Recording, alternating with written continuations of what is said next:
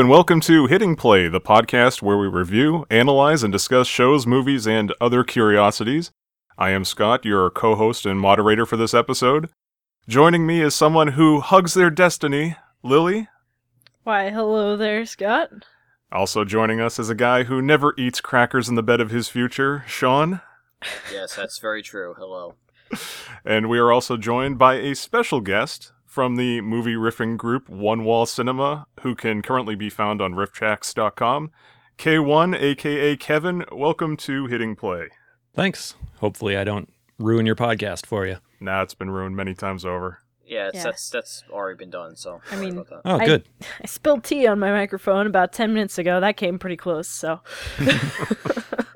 Well, this week we watched an episode of the animated series The Tick, the great superhero parody from the mid-90s, and more specifically the first episode entitled The Tick vs. the Idea Men, and it originally aired in the Fox Network's Fox Kids block on September 10th, 1994.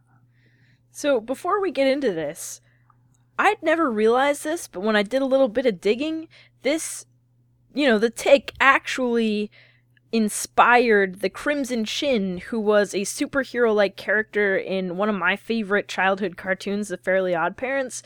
So the whole time I'm watching it, I'm like, this character seems so incredibly familiar. I've definitely seen them, heard them somewhere. I'm trying to think, that was Jay Leno that did Crimson Chin, right? Yes. Yep, and a very similar design to The Tick, yeah. Yeah, it's pretty funny.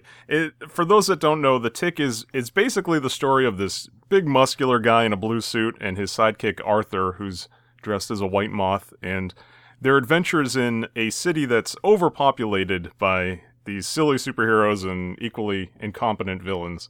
And it's a show that I grew up watching. I always loved this show.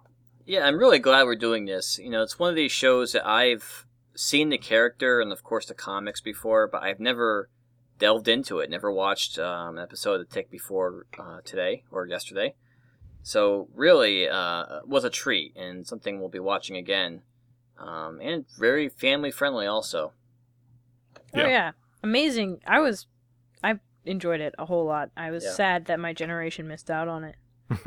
Your generation missed on many things. I know. What do I have now? Nothing.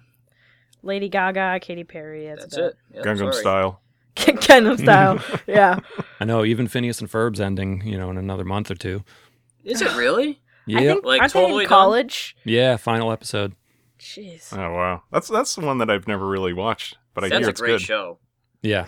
I know every word to the opening song. Yeah, and I think Gravity Falls might be ending too, but I'm not 100% sure on that one. That Disney, I don't know what they're doing. Yeah, I trying to think. I hadn't watched this episode of The Tick since probably, since it was on TV. I mean, I know I had an old VHS tape that I recorded it on, but I hadn't watched it in I don't know how long. So, yeah, this was my first viewing of The Tick, probably in at least 15 to 20 years. Yeah. Now I was doing some digging on the history of The Tick, because I wasn't too familiar, and basically, as far as superhero characters go, The Tick probably came from the smallest of beginnings. He was originally conceived as the mascot of the New England Comics Norwood, Massachusetts store.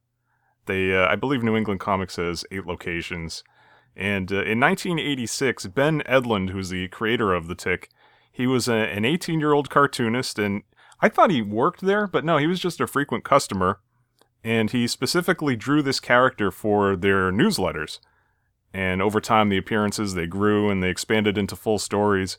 It began with New England Comics newsletter number 14 and 15, that's September-October 1986, and featured a 3-page story called The Tick, in which the Tick begins his adventures by escaping a mental institution. So that is his origin story. And these newsletters, they became so popular that the store decided to give him financial backing for a black and white comic book series, and issue number 1 came out in June 1988, and the Tick comics are published and sold at New England Comics locations right down to this day. Yeah, and actually, me and Scott, it's a little known fact that we are actually part owners of the Tick because we spent so much money at New England Comics. Yeah, it seems that way, certainly. So we have stock in the Tick and merchandising for the Tick. So I don't know. I think I'm close second. yeah, you're getting there. Yeah. And have you ever gone there, Kevin? New England Comics? Yeah. I was, well, there's one that's within walking distance of my house, actually. Oh my goodness. The one in Brockton. Yeah, so I've been there, been to the one in Quincy quite a bit, and as well as the original one. And is Norwood the original one? I think so. Okay. I'm not sure. But yeah, those are great stores. And I've always noticed they've had a ton of Tick memorabilia, even like in the early 90s, mid 90s. Yep. And yeah, now I see why. So basically, we got this show because while Ben Edlund was a college student and working on the Tick comics, he was approached to license his characters for merchandising because at this time, finding small independent characters and spinning them off into toy lines and cartoon series was a very, very lucrative business. The Teenage Mutant Ninja Turtles are, probably the best example of this. I mean, even now, to this day, they're still making money off of it. But, of course, the Tick never came close to matching the Ninja Turtles' success. Did any of you guys have the toys? I know you mentioned you had some, Kevin. Yep. I had a whole mess of them. Trying to think. Most of them are still in the packaging, so. Yeah, you were smart. Well, a lot of them I bought two of, so one I could actually take out and play with, and the other one, I just kind of kept aside. Yeah. So somewhere at my parents' house, I have a complete set of the original run of the Ninja Turtles, and it's in a box somewhere, and we just can't find it. Oh, no. Oh, it's horrible. So, every time I'm down there, I'm like, digging through the basement. It's got to be here somewhere. Yeah, tell them no yard sales. Exactly. Oh, man. My Michelangelo is now currently buried somewhere in a pile of dirt in northwestern Connecticut. So I have only got hand-me-down, out of the box, Star Trek: The Next Generation, like action figures for my parents. Well, those are cool. Yeah, I know, we- that's cool. We've still got, a whole tub full of, action figures and stuff like that. Star Trek, Ninja Turtles, G.I. Joe, Star Wars, all sorts of stuff. That's awesome. Yeah, I never got rid of any action figures I've ever owned. I just kind of put them away, and that's cool, especially if you got kids. Mm-hmm. I wish I could say the same. That would have been fantastic. I had so many Star Wars action figures back in the day, early 80s. Ugh. If I had those now, unbelievable. Now, Kevin, do you have the man-eating cow action figure? That is one I don't have, unfortunately.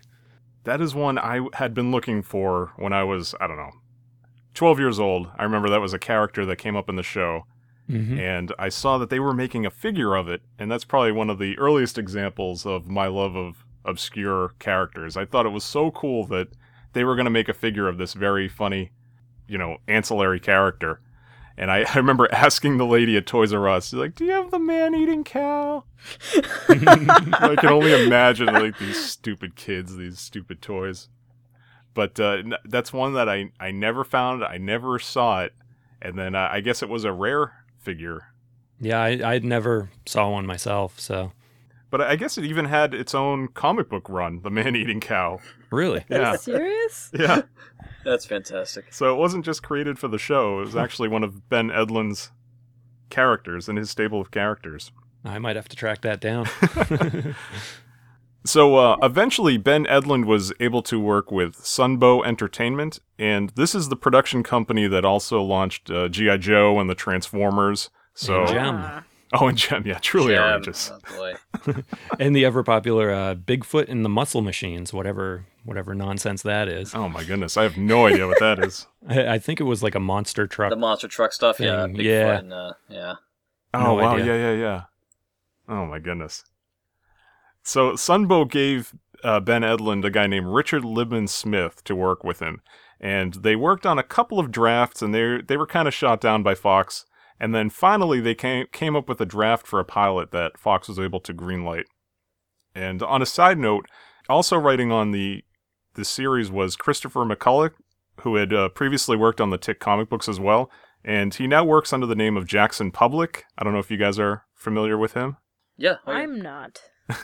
Well, he created another great animated superhero parody. It's almost a good companion piece to this series. It's called The Venture Brothers, Oh, yeah. Okay. and it still airs on Adult Swim. You know, they've taken some years off between seasons, but Ben Edlund has also written a few episodes for that. So, two guys kind of writing for each other, and it's it's more of an adult show than this, but great superhero parody also.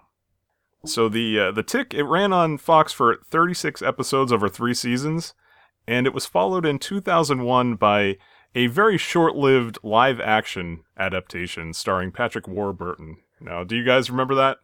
Absolutely. I do not. No, I don't either. Oh, I believe I'm I was missing 4. something. you got to track it down. It's I believe it. Yeah, it's out on DVD. Yeah, it was on Netflix not too long ago. Was it really? Yeah, but Oh, not Yep. anymore. I looked for it yesterday. Now, didn't they change the characters slightly from live action to cartoon? Yeah, a couple of them, American Made. I think she's Lady Liberty or something like that. Yeah, I see that here. Yeah. And Yeah, and then- Batmanuel. Yep, Batman well instead of Deflaudermouse. But see, I didn't care for the live action one as much. I don't know. Maybe I didn't watch enough of it.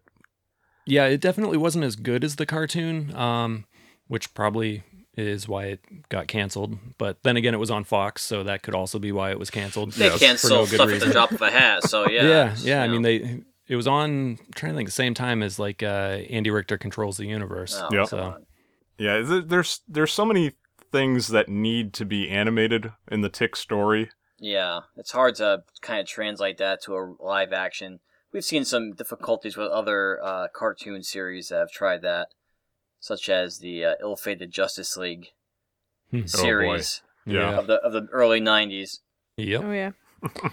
The only, I mean, especially with a superhero that's kind of mocking the whole thing, the only place in live action I've ever seen that done well is Dr. Horrible's sing-along blog with Neil Patrick Harris and Yep. Nathan Fillion. That was, in my opinion, pretty well done. I enjoyed that. Yeah, I'd heard good things about it. I've got the DVD, but you know. One other note I had on the live action. Amazon actually is looking to do a reboot of the live action with Patrick Warburton. Really? Huh. Yep. And it's supposedly it's going to be a little more darker than the original live action and a little more like the comics. Huh. Oh, cool. Yeah. Yeah, they're probably in a time now where they can cheaply get a little bit better with their CGI and things like that. Because the Tick really needs to be destructive, Yeah. and yeah. clumsy. A little more Unless- affordable now to do that. Yeah. Yeah, exactly. Now, Ben Edlund now, do you guys know what he does now? I do not.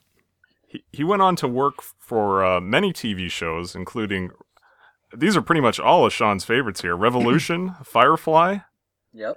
and currently he's a writer and a co-executive producer on Gotham. I don't like that show though. I Well, don't like Gotham.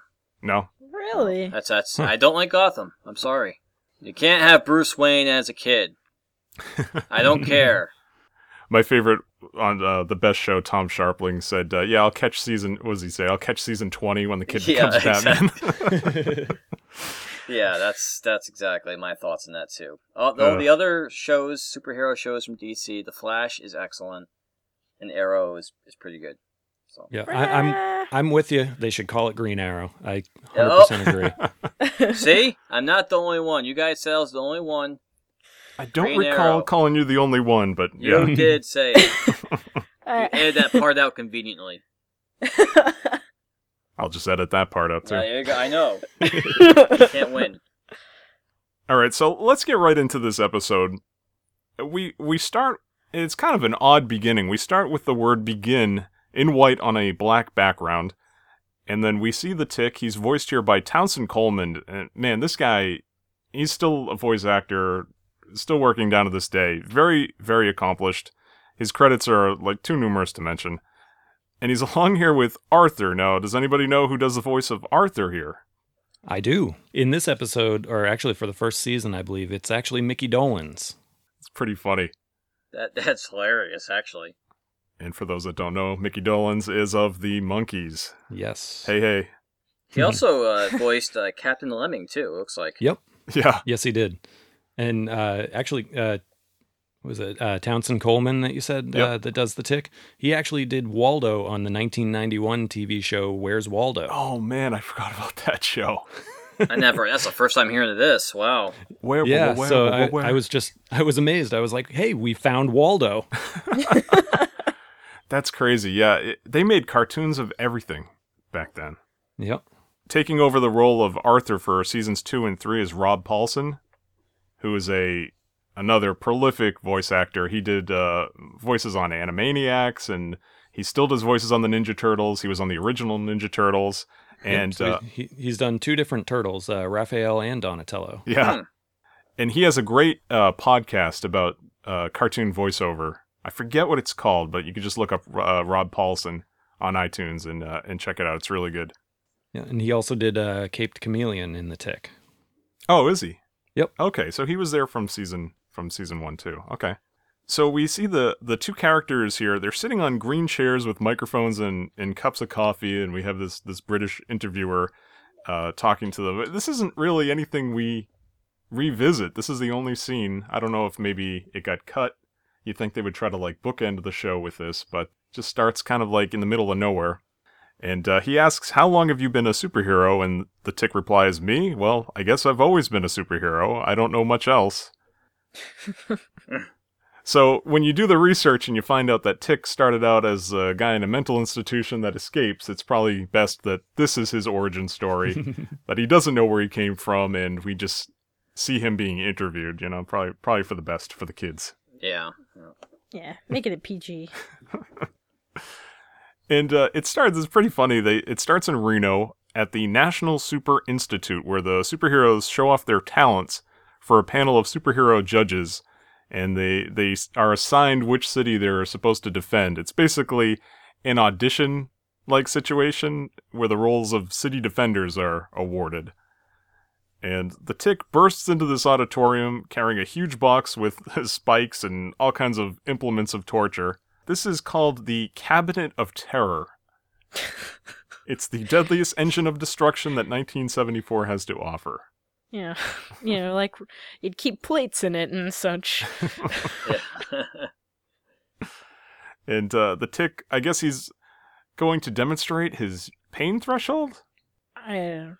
So he sits in the thing, and nothing really happens except a small bump on the forehead, much to Tick's disappointment. But then from the top of the contraption drops what looks to be like a small atom bomb or something. Yeah, like a warhead.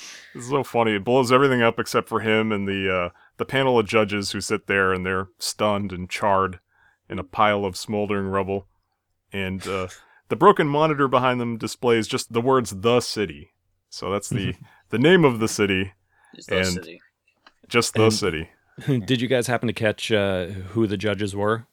I did not. No. It's actually a Fantastic Four parody. It's Rubber Justice, Earthquaker, and the Fiery Flame. Oh, I did see someone look like, Elastic Man.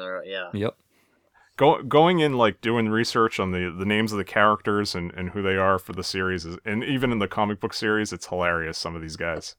And I actually have a book called Mighty Blue Justice that kind of gives a whole mess of info. And they actually have a National Super Institute convention newsletter in it that kind of talks a little bit more about it. And trying to think, it said Fishboy, the misplaced prince of Atlantis, was assigned Bangor, Maine, and he didn't see a villain for 18 months. Supervillains tend not to make it up to New England. Good news for us. Yeah, exactly. Yeah. And then a quote from the Blowfish Avenger. I've got a good feeling about my future, even though technically speaking, New Rochelle is close to New England. So I just thought that was kind of funny. And then it also has one of Blowfish Avenger's business cards. It says, call 555-3412 to activate the Blowfish signal light. So if anyone figures out the area code for the city. Yeah, there you go. That's funny. And when did that book come out? Was that out during the cartoon series? I think so. Let me check. May of 97. Oh, wow. Okay. So probably after season 3. And it's funny because The Tick aired briefly on the Comedy Central, and it aired at night. They had like a block where they would air Dilbert, I believe, and The Critic, and The Tick, and it really gained a big adult audience from those airings as well.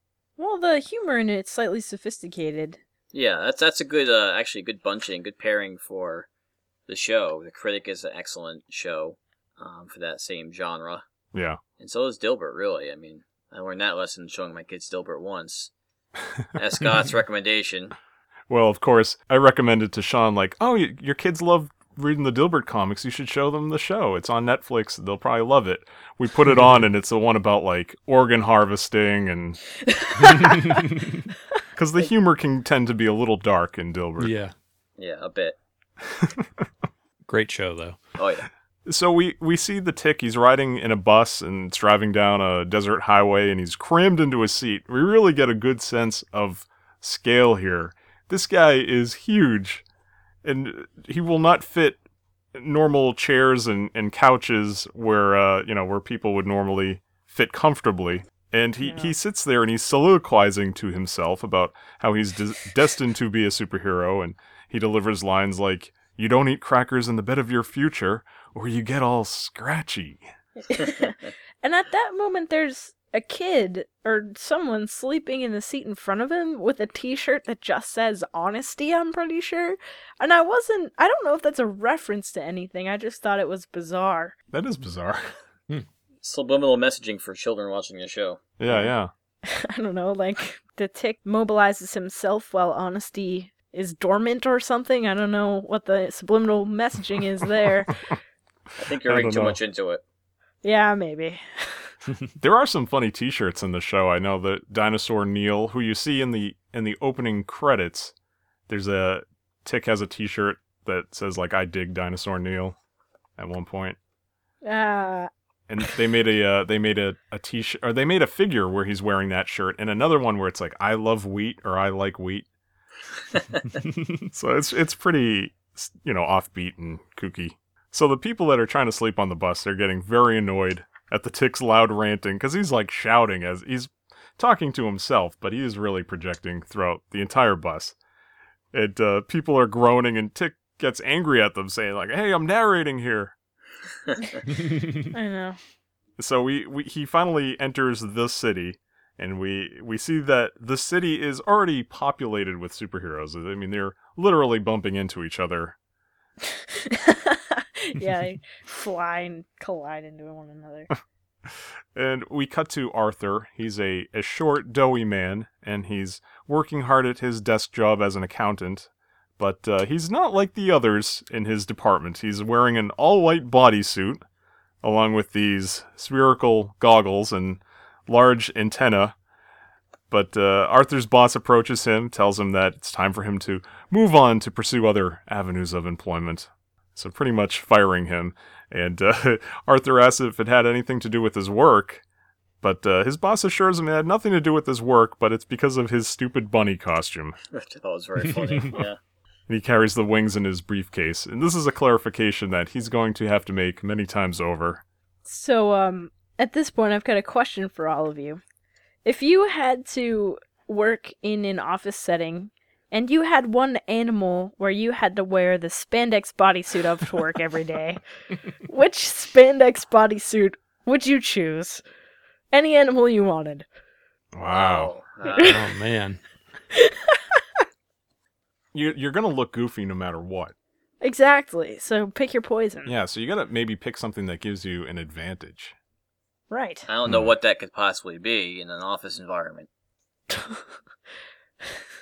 All right, I'll go first. Please. I've thought about this long and I hard. guess so. Man, yeah.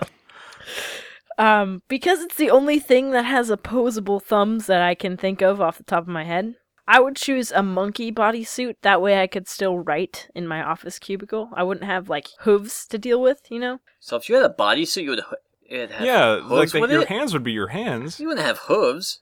Well, see, if I were a bodysuit, I'd go all the way. I'd want, matching... I've never saw a bodysuit with hooves before. I'm sure it's on Amazon somewhere. Plus, I'd have a tail. Especially if it was, I guess if it's a bodysuit, it's not a useful tail, but Yeah, but if it's a desk job, the tail would just kind of get in the way if you're sitting down all the time. You have to Yeah. get one of those That's true. chairs with the That's holes true. in the back. I mean, it's a whole thing. Yeah. So basically, the ideal situation is something with no like large ears, no tail, no extra appendages, probably nothing covered in like fur or anything. You have any Wow. ideas, Scott or Kevin? Any thoughts? I don't know. I mean, guinea pig would, have the no tail thing going on. Yeah, that's a good one. Wouldn't have huge ears, but it would have fur. But if it's just a spandex suit, then the fur is not really a Yeah, not an issue. yeah. I'm gonna go with a pug because I think the ears would be small. They'd kind of sit down on the side. I could put them over my ears to drown out my coworkers' ridicule. The curly tail, I could sit on like a cushion. Yeah, but I think you'd have breathing problems. You'd have to like run into a wall beforehand. Well, what to am I? smush your What am I face. method now? Am I gonna? I'll stick with it. No. I'll stick The with That's pug. a valiant. Well, I would say I would go as one of the actually the head cat in the Broadway show Cats. What's that head cat's name? Anybody know? McCavity. Is that? No, that's the guy from the toothbrush commercial, the cavity. I don't know. I would say probably maybe a chameleon would be helpful if you had to, kind of sneak out. Oh, that's true.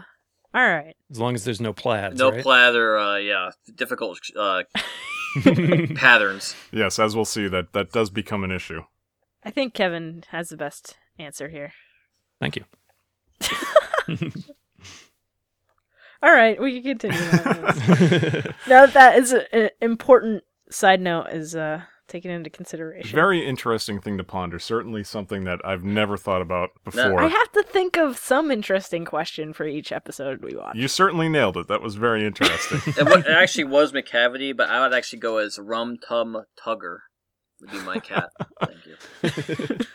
All right, so pretty much Arthur gets fired, and Arthur's boss decries his individuality as something that's just making everybody else uncomfortable. And Arthur explains that he's wearing the suit because it's just this desire that he has. It's this need that he has to pursue. He's compelled to pursue it. And it's funny, as he makes his explanation, we see the crusading chameleon appear on a nearby roof, and he's crawling across the window. So, I mean, the city's just littered with superheroes. So we see that Arthur's not really that out of place, as much as he seems in his department. But he realizes that he can't live this life as he was any longer, so he happily takes his wing briefcase and he walks out of the office, and he says that the moth suit and wing road is much less traveled and more exciting than the road of taxes. I think he really needs to walk his way to the therapist's office. Yes, there's quite the amount of deranged people here. It's my calling to wear this moth suit everywhere I go. Yeah, not much of an origin story for these characters, which is just fine. Yeah, I don't need it. He's probably the most stable character in the show at this point. Yeah, he Really? really is. I mean, considering. At least he knows he has a problem. Yeah, he knows he has an issue, he tries to make it work with his job and just doesn't, they liked him, it seemed like, he was a good employee besides his suit, so it wasn't his work ethic that sold him down. Tried to follow a respectable career path, Mhm. but all of a sudden just derailed. That's right. So we then cut to the bus terminal as the Tick arrives, and we also get a sense that he's huge, like in build, but also he's very massive in his weight too. I mean, as he gets off the bus, he completely tilts it to one side, and as he steps off, it completely snaps back to the other side, smashing the bus and the bus next to it. And we get a very disturbing moment where he speaks directly to the city, saying, "It is I, the Tick, your destined defender. Show me where it hurts." He sees this tall skyscraper that catches his eye, and he just says to himself, "Tall." And he goes up to the top floor and get a better look at the city. And he proclaims to himself that he's going to begin his patrol of the city with one giant leap. Jumps from the very top of the building, and he goes from rooftop to rooftop, and he's just cracking roofs all along the way. And it's just throughout this series, you'll notice that wherever the Tick goes, property damage follows. Destroying everything. Which is a funny name for him to have, the Tick. considering he's so large. Yes. It's just the irony of it is hitting me now. I have no idea why it took me so long, but The Tick went through some changes too. He originally was going to be brown, but they felt as though, it wouldn't be the best use of color. So they decided to make him that blue color. But then later on in the series, we get an episode, The Tick versus the Tick, and there's another guy, Barry Hubris, I think his name is, and he's the other guy that calls himself the Tick. They fight each other and everything. It's pretty funny. One of his arch rivals. So Arthur now is wandering the streets. He's now unemployed. He's wondering where he's going to find excitement in his life. And at the same time, the Tick, still on patrol, he leaps down and lands in the middle of the road in front of him, and he sinks into the asphalt up to his waist and just screams. Really, really funny. And he says the gravity is a harsh mistress. I agree. So this is where we get their first meeting, and they agree to have lunch with an adventure to follow. And we cut to the Tick and Arthur at a nearby diner. And did you guys catch the visual reference here? I did not. Was it the kind of that painting or that picture? I don't know what it's called. Yep. It's parodied a lot in different things. I've seen Star Wars versions of it and other versions of it. Yep, this is a parody of Edward Hopper's 1942 painting entitled Nighthawks. Yes, okay. Very nice visual reference. Shows that the show's a little more sophisticated than people think. Well, at this point, my children who are watching with me commented on the butts of both the Tick and Arthur. So I wanted to pass that along. They noticed that, and they were laughing at the butt cracks that characters both had. Humor for all my ages. two kids were equally amused by that. That's funny. So that scene really had something for everybody. Testament to the greatness of this show. And there's a guy with the outrageous quiff going on. Oh, yeah. So, I've never seen a quiff any quiffier than that. Which Yeah. one was that? The Caped Wonder, that guy? Yeah, the Superman. Yeah. Yes. Yes. The mild-mannered reporter for the Weekly World Planet. Now, we don't see him as the Caped Wonder in this episode, though. No. He's just You can't find anywhere to he's change. just trying to Exactly. change. Yeah. I know he was in the comics. It's like Clark Oppenheimer or something like that. And his headquarters was like the Fortress of Fortitude or something. That's funny. Yeah, not so subtle reference. Yep. There was, in the live action, there was kind of a play on this character, kind of like some of the other ones that they modified slightly. I think, anyway, that's kind of what they were going for. It was the champion on the live action one. Okay. Yeah, and you'll notice in the Venture Brothers as well, there's a very obvious parody of the Fantastic Four, and Johnny Quest is pretty much the Venture Brothers. It's like you can make direct parallels to characters. It's pretty great. Just modified just enough to avoid lawsuits. So as the Tick and Arthur are sitting at this diner, the Tick is talking about the city, and a fellow diner asks him what his costume is, and the Tick replies that it's not a costume. He is simply the Tick. It's a very disturbing thought that this is just a part of his body. And as I mentioned before, like, the Tick will wear t-shirts, and we never really see him out of the costume. If he wears clothes, it's over that blue suit. He must really need to wash it. I think it's a little less disturbing than the thought of him being escape mental case. So there's an explosion in the distance, and Tick and Arthur are alerted to the danger, and we see that fellow diner, another one, say that he has only seconds to change into his costume. This, of course, is the... what was his name? The Caped Wonder. Caped Wonder. And he runs to the restroom, and he's going to have difficulty finding a place to change throughout this episode. But we cut to a huge crater in front of a bank, and it's the Rive Droit Savings Bank and Loan. Now, Lily, do you know what Rive Droit is in French? Something right. I can't determine the first word that you're saying. Rive. I don't think you're Can you pronouncing it correctly. Can I buy a vowel? Can you R-I-V-E. I have no idea. Well, it translates to right bank. Oh, see, I didn't know the word for bank. It- But got the right part correct. So. It's pretty funny. It's the in my American accent here, it's the Reeve Droit Savings Bank and Loan, and their slogan is "the right bank for you." Ah. Funny tangent going along those lines. The school I went to through 8th grade, we had French like 1st through 8th grade, and then when I went to high school, they only had Spanish, and it was both were private schools. So there was a couple of us from the same school that also we all went to the same high school, and we got sent to the principal's office. I don't know how many times because we would answer like the entire Spanish test in French, not intentionally, but just because we had 8 years of French, and it was just, it just happened. And he's like, "Do you think this is funny?" I'm like, "What are you talking about?" We had no clue. How what could we they had fault done. you for that? Yeah, I mean, come on, that's Exactly. That's awesome. That's You know, crazy. once we, Yeah, once we, explained it, he's like, "You've done this on like the past 2 tests, both of you." That's strange. Sorry.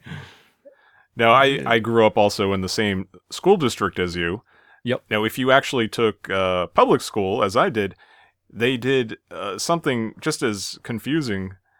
6th grade was half French and half Spanish. 7th grade was all Spanish, and 8th grade was all French. Oh man. Yeah. So, totally confusing. Then high school, I went to a different high school than that school system where we had 4 years of Spanish. But, yeah. And I had Spanish up until the 5th and 6th grade, and then 7th and 8th we switched to French. But then when you got to high school, you could take Spanish, French, Latin, or Greek, Yeah. believe it or Oh, not. wow. Mandarin Chinese also. Oh, and Mandarin now, Mandarin that's Chinese, new. yeah. Ni hao. But Ni I hao. took the French route, had 4 years of French, been to France. Oh, keep on showing off with your friends. Oh, yeah. Couldn't speak French fluently, not at all. That's all we hear is the French all the time. You'd be all set in France as long as you don't do any banking. That's right. Yeah. Oh, man. So as we see that the Tick and Arthur are now dealing with this commotion at the bank, the crusading chameleon is at the top of a roof, and he's springing into action, leaping from chimney to water tank, and he's changing colors along the way. It's a very funny visual gag. And we see as they arrive on the scene, there's 3 men in suits and metal masks with Tommy guns standing guard, and I forgot about when Saturday morning cartoons actually had real guns in them. Kind of dates this show. Yeah, it does. Now if you put guns in a cartoon, End of the world. an issue. And the Tick says, "This is definitely illegal." So the Tick asks Arthur if he can fly, but unfortunately Arthur left his wings back at the diner. So the Tick yells, "No time," and he just grabs Arthur and he leaps the 2 of them to the top of the roof. A very, very strong guy. And they smash down through the window on the roof and into the center of the bank, and there's more masked guys with guns awaiting them. And they draw their guns on them, and Arthur passes out, saying, "I think I'll lie down here for a minute." And we cut to commercial. So why don't we take this opportunity to take a commercial break of our own, and we'll pay some bills, and we'll be right back.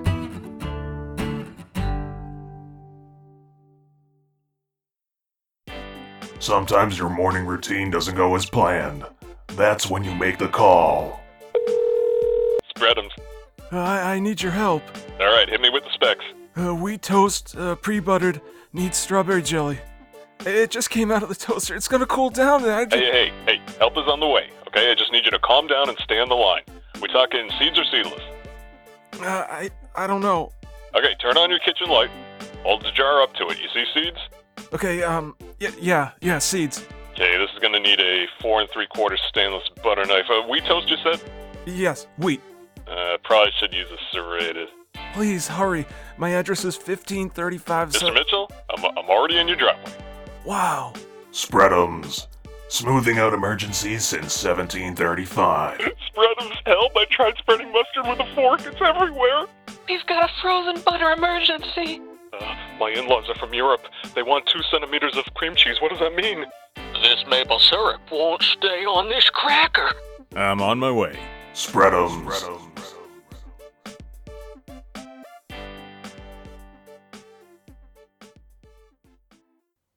And we're back. Now, when we return from commercial, the Tick is once again on one of his righteous rants as the armed men are trying to yell back, but because of their masks, he cannot understand them, and he's yelling at them to enunciate. It was a pretty funny scene. Meanwhile, the crusading chameleon crawls in through the skylight and across the ceiling, and he lands on the bank's plaid curtains, and yeah, he has a very difficult time. Yeah, that was hilarious. One of the colleges I ended up applying to, their school color was plaid.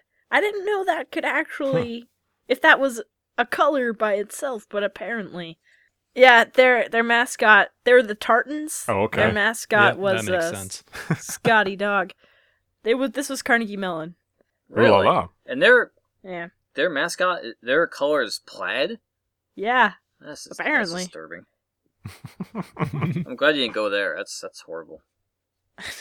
Just because of that. Just because of that. Just, Want to go with as God a cool forbid I wear- mascot, like a Sun Devil or something. Tartan. well, I don't know if I've said it officially on the podcast yet, but I will be going to WPI next year. Oh, here we go with the, Oh, thanks. Oh my Sean. goodness. I was going to say that their mascot's even lamer. It's a goat. Greatest of all time. Yeah. Gompy is the name. Gompy the goat. That's strange. Gompy. Yeah. Yeah, it's named after some, like, philosopher or something. I was gonna say it I sounds have like a Pokemon name or something. Yeah, it does. Oh my god. I choose you, Gompy. Wow. Very strange. You sure you want to go there? Gompy. Reminds me of Trumpy. Trumpy. Yes. Trumpy does Its stupid things. catchphrase. Its catchphrase is "Get your goat on." T-shirts that say "I'm a student." He's the best. Oh, man. So in the middle of all this, the Tick just grabs a still-burning desk, and he throws it at the armed men, and it just wipes them all out through the front door and into the street. Arthur wakes up at this point and asks if they're dead, and the Tick replies, "Not yet, Arthur. We still have them on the run." Far from it. Yes. But they're too late, and the armed men, they grab ropes coming down from the sky, and they're pulled up into this blimp bearing the bright logo of a light bulb. And I guess this is the only connection we have to them being called the Idea Men. I guess that they come up with schemes. The light bulb, yeah. They have ideas, They have on ideas. occasion. So we cut to the local news station, Channel 17, and there's a news bulletin where desk anchor Sally Vacuum, I love the names on this show, she reports that the Idea Men have struck again, and Sally continues that this is now the 6th time the Idea Men have come down from the sky to steal some of the city's most valuable assets, but their efforts were thwarted from this heroic blue stranger. And the one of my favorite lines in the show is in this, when he was looking up and he says, not only in the first part, but also in the replay in the TV newscast, "Oh, they got a blimp." Yeah, the Tick has some great lines. One of my favorites, which of course isn't in this episode, but does anybody know? I'm sure Kevin knows the Tick's catchphrase. I do know. I'm not sure. Please I don't. enlighten us. Spoon! What? Yep. Spoon. Spoon is his Spoon. catchphrase. Does he need to eat yogurt? Like, frequently? Is that his weakness? So Channel 17 also cuts to a press conference where the mayor of the city, who is Mayor Blank, tells the media that they believe the bank robbery was just a practice for this much larger heist they have planned. And it's funny, the newscast finishes with, on a lighter note, clowns. Yeah. Oh, yeah. Stock footage of clowns. See, I don't find clowns to be a very light note. They're really terrifying They're the and only one. horrible note. Well, you're from a cynical generation. It was a simpler time back then and it didn't take much to amuse us. Well, they could have just been like, on a lighter note, poop jokes, and that would have been fine. Oh, no, not on the Saturday morning Come cartoon. on, this is Fox. Guns are fine, They're but no bad. poop. Unless it's a poop gun, then I don't know. So we then cut to Arthur's apartment building where Arthur invites the Tick in and shows him around his place, and the Tick he's looking around in his playfully destructive way, and he's looking for the everyday household object that serves to switch to reveal Arthur's secret crime-busting technology. It's much like Batman in the 1960s had. What do you say? A candle that you can twist to open something up, or a statue you can twist and everything flips over and your crime-busting equipment pops out. Destroying the place. Yeah, it's hilarious. And Arthur's trying to convince him that there's nothing special there, and he even tells him that the couch just turns into a bed, and that's just that. It's just an apartment. Much to Tick's confusion, he really thought that this was a full-fledged superhero here. Absolutely not. Just somebody with quite a lot of problems to work out. Yeah, two very troubled men that fortunately found each other's company. So the Tick tells Arthur that his apartment's really going to have to take a lot of work before it becomes a superhero headquarters. And then Arthur really seems at this point to have cold feet about the whole superhero life, and he wonders if he's going crazy. The Tick reassures him with one of my favorite lines of this show. He says, "No, you're not going crazy, Arthur. You're going sane in a crazy world." Love that line. It's so great. And so then he orders Arthur to hug his destiny, and Arthur then says he has to sleep on it and goes to the bedroom. And meanwhile, the Tick sits on the couch and watches some television. So is he just gonna, like, hang out the whole time Arthur is Sure. sleeping? I found that a little odd. Yes. If I would have kicked him out if I was gonna take a nap. Especially if he just wrecked my whole apartment looking for some secret lair. Yeah, well, although, again, this is a very weird city, and I believe the apartment across the hall, we find out later, is inhabited by an interdimensional alien.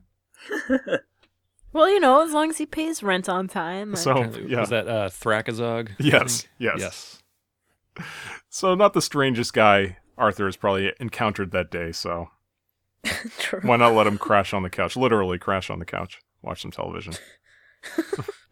The Tick watches TV and he sees a commercial for Drama Flakes, which is kind of a strange product. Yeah, I don't know. I just think that's false advertising. Well, it's funny reference to drama because the Tick actually has what's known as a drama power, and he's able to get stronger the more dramatic the situation gets. They don't really explain it in this episode. I don't know if it gets explained further or if it's just a comic book version of his powers, but I just thought that was funny. Reference to drama. So the Tick sees a special report, and the Idea Men have appeared again, and this time they're at the city's hydroelectric plant, and they've taken the dam hostage. And, but nobody can understand their demands because of these thick metal masks. And one of the Idea Men has to write his demands down on a sign and hold it up for the cameras. And what was it? Give money or bomb dam flood city? Yep. Not even eloquent in his writing. So when the Tick sees this, and he just bursts into Arthur's bedroom and wakes him up and tells him that the city calls upon her steadfast protectors. And we see that the Tick now is not the only superhero that's watching the TV at that moment. And other superheroes begin to spring into action. Did you guys catch all of these? I'll tell you, I laughed out loud when I saw the bipolar bear. Yes. That cracked me up. Oh my god. That was And I believe that the bipolar bear bit actually got edited out on a couple of the rebroadcasts. And that's unfortunate because that is such a funny. Just the costume itself is just hilarious. I think the bear head. Yeah, thankfully they put that scene in on the DVD set. Oh, that's good. You could see how some people would not find it the most sensitive to a problem that people do go through. But yeah, very funny joke. A guy, he's dressed in a polar bear suit, and he wants to spring into action, but he goes back to bed because he's just having a very tough month. One funny note on Bipolar Bear. He did the voice of the Idea Man as well, and it's Ed Gilbert, who actually probably really well known for being General Hawk in the G.I. Joe cartoons. Oh wow, Okay, that's cool. And we also see Captain Lemming in this scene. and Jump off a he building. just jumps off a building into what we can only assume is a terrible spinal injury. That's actually his little catchphrase. Catchphrase, yeah. I'm looking up right now here. Was it like "Work with me, spine" or Work something with like me, that? spine, yeah. Yep. And again, that was Mickey Dolenz who did him as well. Oh. I wonder why he left after season 1. I don't know. It doesn't seem like he had much going for him around that time. Another one of the reunion tours or something. Maybe. Yep. On a side note, a show that we listened to called The Best Show, Tom Sharpling is the host, and he had a feud with, well, a feud in his mind. Mm-hmm. Mickey Dolenz was not aware of this feud, but he had a feud with Mickey Dolenz because he went to an after party at the U.S. Open. Mm-hmm. He saw Mickey Dolenz, and he was a huge Monkees fan, and he went up to tell him how big of a fan he is, and Mickey Dolenz just went, meh, turned around and walked away. And Tom was so upset with this snub that he was brooding over it. He mentioned it on the show for years.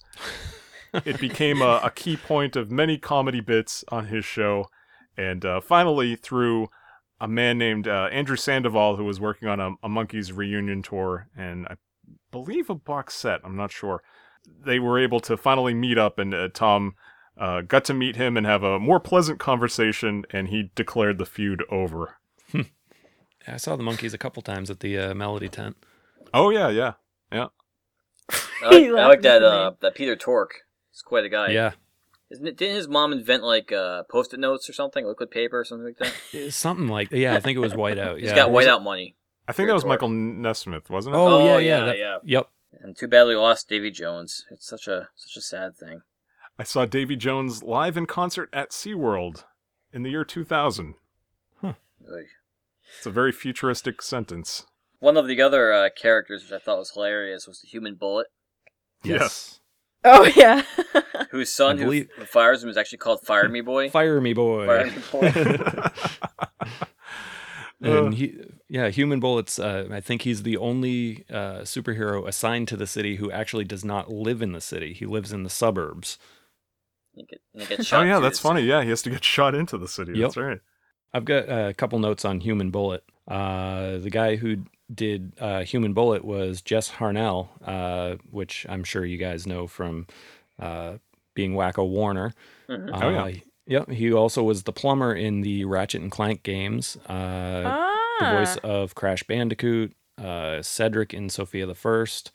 And he was actually the Impossible Man in 1996's Fantastic Four TV series, Oh, nice. as well as Impossible Man in 2011 Superhero Squad, Oh, wow. which I thought that was kind of neat that he played Impossible Man in 2 different shows. Yeah. Are you guys familiar with that 94 Fantastic Four series? Absolutely. Yeah, I've seen some of that. I am not. You got to look on YouTube for that opening theme song. It is the cheesiest opening theme for for any animated series I think ever. Is it Gigantor material, though? Oh, nothing. Oh, beats it's worse Gigantor. than Gigantor. Yeah, Gigantor's much better. Oh, come on. They also made an action figure of him. Do you have him? I did have that one, yes. I just hope he doesn't carpool with anybody. Yeah, crazy ride into the city. And I should mention that there's some great characters in this show, and if anybody is interested in purchasing the action figures, even though these are 21 years old, they still are around, and New England Comics sells them directly from their website. Do they really? I didn't see that. Yeah, pretty cheap, like $6. Wow. That's not bad. Wow. So if you want a Human Bullet action figure after listening to this show, make sure to visit newenglandcomics.com. Do they have a bipolar bear? They did not get around to the No. bipolar bear. I would buy Was that it in a the heartbeat. Tick? Was it the Tick series that had just an action figure of like a meat, like a big slab of meat? No. Oh, well, It was like the side of a cow that was or something. for Rocky, wasn't it? Oh yeah, I okay. think it was for Rocky. Never mind. Yeah, it's one of those. That's one of those when you walk into the back of Newberry Comics, you go to like Yep. the weird stuff. Yeah. The weird section. I want to buy a side of cow for my little Rocky to hit. Sure, kid. Just pay another $12. Yep. So all these heroes, they mobilize after seeing the special report, And on top of Arthur's building, Tick tells him that it's time to put on his wings and fly. And Arthur then reveals that he's never actually flown before. So he's always had these wings. He's always had them in a briefcase with him, but never actually flown before. So Tick tells him that's not a problem. So we cut to Arthur standing at the top of the roof, and he has his wings on, and he's nervously standing on the ledge. And Arthur doesn't want to do it, but Tick tells him, it's your destiny, and he needs to hug it. So he slaps him on the back. I mean, this could very well be his death, but he pushes him off the building, and Arthur begins to really get the hang of it quite quickly, and then flies with great ease. Which, I want to know what these wings are made of. I want to know where he purchased them. I would like a pair. Me too, yeah. Yeah, that would be fun. Comic-Con. There you go. But another example of why this show works better as an animated series than live action. Yep. So the two heroes, they travel as far as they can within the city until they run out of roofs. They've reached the city limits pretty much. And they're confronted by Deflator Mouse, and he's voiced here by Cam Clark. And he's essentially the Batman of the city, Batman-type superhero. As well as American Maid, voiced by Kay Lenz, who's more of an actress than a voiceover actress. Deflator Mouse describes her as the most patriotic domestic. Basically Wonder Woman in a maid costume. Yeah. And Deflator Mouse, does anybody know the German translation of Deflator Mouse? I do. The bat. Yes. So again, not so subtle reference. No. The two of them, they seem to be at odds, and they tell each other to go home, and the Tick suggests that they should all work together, but Deflator Mouse says that he's not going to team up with her, to which American Maid replies, there's that fear of commitment again. So, yeah. Very not so subtle hints at past romances. Yes. So they continue to call each other names, and the Tick and Arthur continue towards the dam, but meanwhile on a nearby rooftop, if you thought Tick was the most deranged person in this show, here comes the new leader in the clubhouse. This is a man known as Big Shot, and he springs into action. He's a very large, muscular, mentally unstable man. He has a skull on his belt bearing the words goodbye, and a trunk-like backpack full of weapons that he wears right on his back, and he just laughs maniacally, and he's shooting a nearby chimney into the shape of a skull. And basically, he's a parody of the Punisher. Oh, I mean, yeah, they're beating you over the head with that, definitely. At this point in the episode, my son just started cracking up, and he was just like, I get it. He's like the Punisher, the Bat guy, he's like Batman, and he just went through like all the characters that we've seen so far in the episode, and just he was like, I get it. Kind of like you could see, he just kind of put it all together like, it's even funnier now. Oh,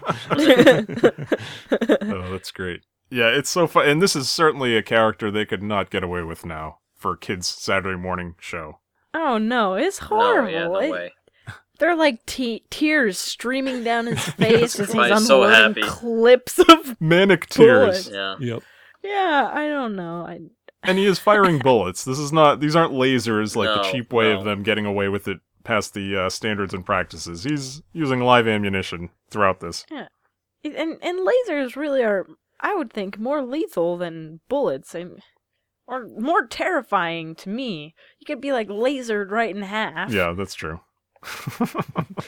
As he's crying, why didn't you love me, Mom? Yeah.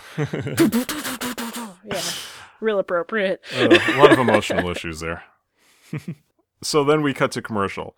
When we return, we see that the Idea Men's blimp is still stationed there at the top of the hydroelectric plant, as Channel 17 News continues to cover the story, and we see that the mayor has brought the ransom money. It's $10 million municipal dollars for the criminals. So we then cut to the Tick and Arthur, now in a taxi approaching the dam. They just decided to probably be quicker than trying to jump there. And behind them are the Human Bullet and Big Shot, who stops to shoot up the no trespassing sign into the shape of a skull. More of those manic tears streaming down his face. It's a trail of breadcrumbs. So inside the dam, the Idea Men, they mumble to one another in celebration. That's a very funny scene. Yeah. That was good. But even though they received the $10 million, one of them decides to activate the bomb anyway. And we see a very unorthodox countdown of 99 seconds. Yeah. So the Tick angrily complains, "No fair!" Yeah. Yeah, like villains are just supposed to play by some sort of rules. It's funny but the Tick reacts as probably a small child watching the show would. No fair. Yeah. Fair. And he sneaks up on 4 of the Idea Men, and he flicks one of their heads, and much like the metal balls that you would see on an office desk in like the 1980s? Like a pendulum type deal where it all... I know exactly what you're talking about. Clonks them together. Yeah, pretty much flicks one of them, and their helmets hit one another, and they all fall to the ground. So as the Tick picks up one of them, his helmet swings open, and Tick asks what his plan was, and he explains that they thought they would steal a lot of money, then they would be rich, and they wouldn't have to work anymore. That's a solid plan. Which is exactly I'm my on board. parents' rationale for buying lottery tickets. How's that worked out for him so far? Not No, at all. no. So the Tick then asks him to disarm the bomb, which is now down to 60 seconds. It's explained to him that once the bomb is activated, it can't be shut off. So Tick grabs the bomb, rips it from where it was affixed, and begins to try to defuse it in his own less than gentle way. He just smashes his hand through the side of it and just randomly pulling out wires. And meanwhile, the Idea Men try to flee, but they're blown back by an explosion from Big Shot, who now enters. And his guns are just blazing, and he's laughing as he's firing every last round into the air. And Tick explains that guns and superheroes don't mix. So a lesson for the kids watching. But there's a funny moment when he tells Big Shot to seek professional help. Yes. You know you're bad when the Tick tells you that you should really talk to somebody about your problems. Which I wonder if that line would have been even funnier if they had kept the comic book origins. Yes. Oh, that would have been even better. You could probably even refer him to some people. Yeah. Yeah. So the Tick now realizes that his hand is actually stuck in this bomb, so he's essentially a walking time bomb. So he begins to run away as Big Shot cries about his mother while hugging Arthur. So, meanwhile, at the top of the dam, the Idea Men, they begin to ascend to their blimp, but the Tick arrives, running toward them with his hand still stuck at the explosive device. It was very, very funny. Some of them, they flee and they jump off the dam. They're probably dead. As the Tick pulls his bomb out at arm's length, and he sees the countdown arrive at 0, and he just stands there and pretty much endures the entire explosion, which is pretty big. Too bad he's not the cockroach. Then he would have an easier time surviving. I don't know. He did pretty good. He's Yeah, not he's, invulnerable, so... That's true. Yes. And we see that giant cloud of smoke, and it's enough, I guess, to protect the dam, but the explosion, I guess, went up, so the blimp was on fire.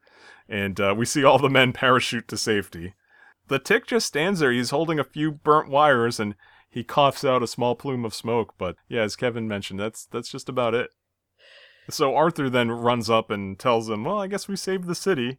The Tick gives him this whole speech. For the moment, yes, my friend, but with luck our future holds still more dire threats, more perilous plots. Wherever villainy rears its great big head, wherever evil sets its giant ill-smelling foot, you will find the Tick. And then, encouraging Arthur grabs his shoulders, and Arthur says, oh, and Arthur, his sidekick. And the Tick continues, good show, and yes, my sidekick Arthur, certainly a force to be reckoned with, and so may evil beware, and may good dress warmly, and eat plenty of fresh vegetables. And then my favorite part of the entire episode. The human bullet comes flying in and crashes in. I'm okay!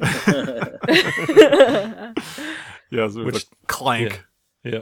And that'll kind of be a running gag throughout, the cartoon. It's just human bullet just constantly arriving late. So then we cut to the end credits. We see it's basically a stationary screenshot of the Tick, along with an instrumental version of the theme. We didn't really talk about this theme song. It's pretty funny. Yeah. Yeah. Just a scat version. dot dwee dot dot dot dweedow. Yeah. And again, the show ends with the logos for Sunbow Productions, Graz Entertainment, Fox Kids, and Saban International. So, what was everybody's thoughts upon seeing this episode? I had forgotten a lot of it. Having watched the entire series back when it first aired, there was so many of the minor characters that I just completely forgot about, like Bipolar Bear, Captain Lemming, all of those. And going into it, I couldn't remember. I knew there was a whole bunch in it. I just couldn't remember who exactly it was.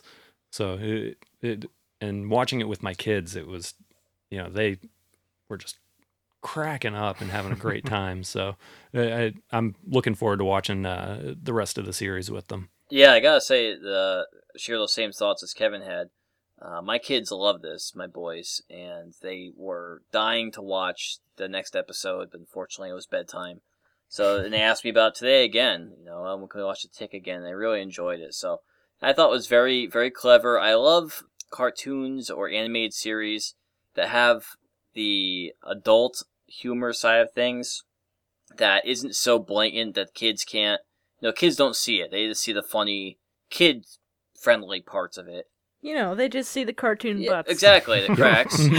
But there are these subtle, themes, like Bipolar Bear. Kids not gonna know what that is, but you think it's hilarious. And I love when you can have both those aspects together in a show. There's very few shows that pull it off well. It's either very unbalanced, typically, in my experience. But yeah, the Tick does it very well. So I look forward to the next episode with them too. I'm gonna have to have the same opinion, even though I don't have kids. But I really did enjoy the show. I thought it was hilarious. It was something I would watch again in a heartbeat, and I'm upset that I didn't have it growing up. So I'll just have to make up for lost time. Yeah, this is a show that, as I mentioned, I grew up watching. I loved this show. I like Kevin, I tried to record episodes on our VCR, our family VCR, when I was finally allowed to use it by myself. Just such a funny show, and one of those shows that it doesn't air anymore on any channel, and it's not on Netflix. It's basically something you kind of have to hunt down online, and there are some DVD sets out there. But just a great show, like Sean said, stuff for kids and adults, and stuff that you can appreciate, watching it as an older person. Probably get more out of it than you saw as a younger person, but really funny, and thank you very much, Kevin, for bringing it up, because I totally forgot about this series. Oh, no problem. There's one other character I wanted to mention before we end that actually wasn't in the animated series, but was a character in the comic book series, and it's really close to our heart living where we do. The name of the character is the Caped Cod. Did you see this? Really? Yeah. And I'm looking up right now. It describes him as he's a hero. His real name is Walter, a violent, womanizing alcoholic. Has had 4 wives, all of them divorced him, and 4 sidekicks.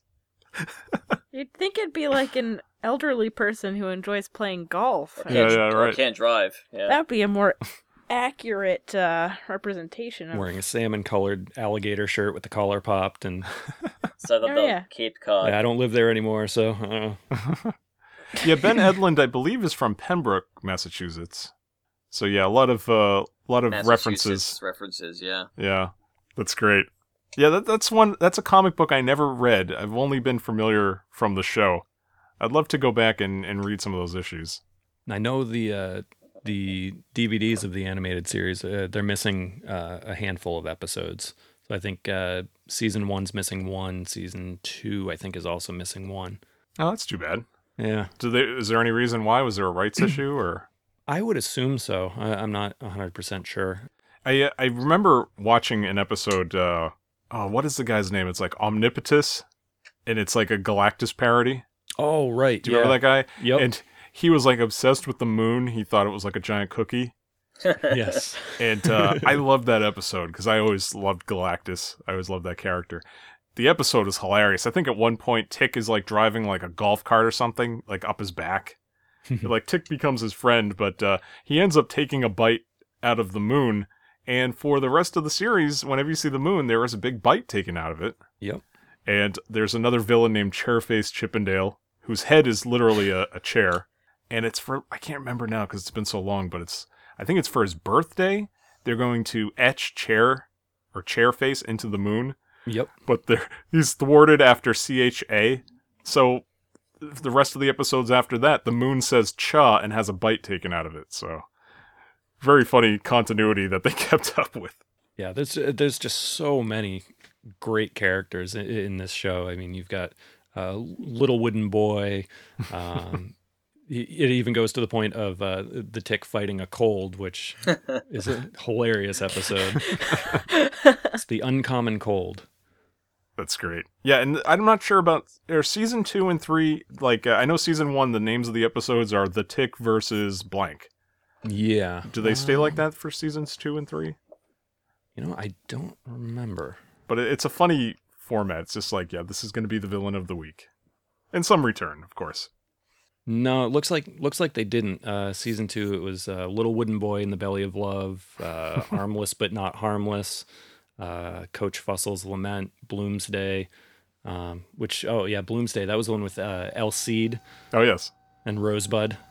Somebody operating a forklift? No, that's my hot water heater, unfortunately.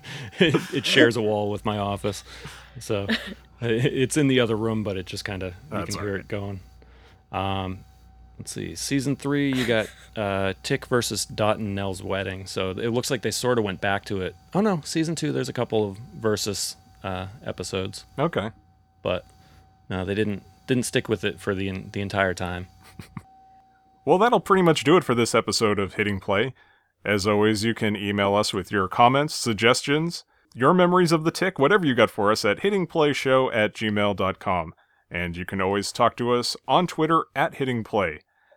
Now, Kevin, how can we find some of your great work? Well, you can find me on Twitter at One Wall Cinema, ONEWALL Cinema. You can figure out how to spell cinema on your own, I'm sure.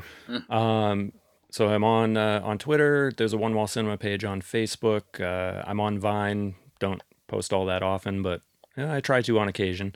Those are probably the best ways to keep track of what all I've got going on between the iRiff videos, which is like Mystery Science Theater type stuff, kids videos. My kids have a kids unboxing stuff series where they basically get Loot Crate and all that jazz, and kind of do reviews while they open it up. Very cool. Yeah. Oh, I'm sorry. The award-winning kids unboxing stuff series. They won a Loot Crate contest, and actually they won the best kids video. So. Oh wow! Congratulations! Oh, that's cool. awesome.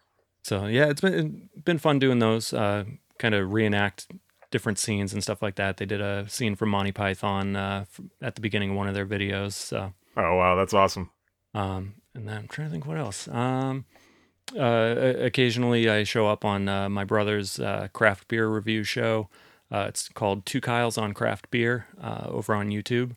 But yeah, like I said, Twitter and Facebook, the best ways to keep track of everything I've got going on.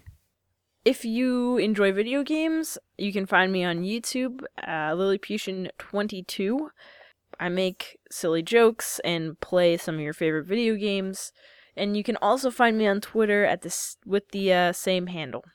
It's my turn now. Please. Okay. We also have a group YouTube site, me, Scott, and Lily, where we do play Minecraft, mostly Minecraft, or all Minecraft. It's, Three Blind Mice Minecraft. You could put that in the YouTube search engine, I'm assuming, and it'll come up. We're about to be posting some new things in the near future, because we just did a bunch of stuff in the past week or so. Some real stinkers, but we'll put them up there. Also, a shout out to New England Comics.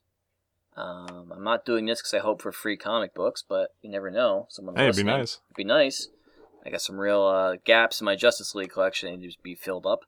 But New England Comics, creator of The Tick, fine locations throughout Massachusetts. Especially the Quincy store, which we love. Me and Scott have dropped quite a few dimes in that place. Quite a few. Many dimes. They've got a fantastic silver and bronze room. I gotta say, it's one of a kind. So I definitely would agree with you on that. yes. I've spent quite a few lunch breaks at work wandering through there. So Perusing. Head on over, New England Comics. I am on Twitter at MC and Friends. You can find me there. I'm also on Vine. My name is MC and Friends there as well. I do little flip page animations, and I try to make them funny. And I also want to mention that you can subscribe to us on iTunes, and please leave us a 5-star review if you like the show, and it helps us out. And if you do, you will get a shout-out on the show. We try to be creative with those, and you can also tap to rate us 5 stars if you want to just do it that way. It's very simple, just one click, and it's definitely appreciated. Well, this was great, Kevin, really. Thank you for taking the time to join us on the no show. problem. Yeah, It very was- much. Thank you. Not a problem. I had a blast. Well, we have been Kevin, Lily, Sean, and Scott, and this has been Hitting Play. Thank you so much for listening. Good night. Until next time. Spooky!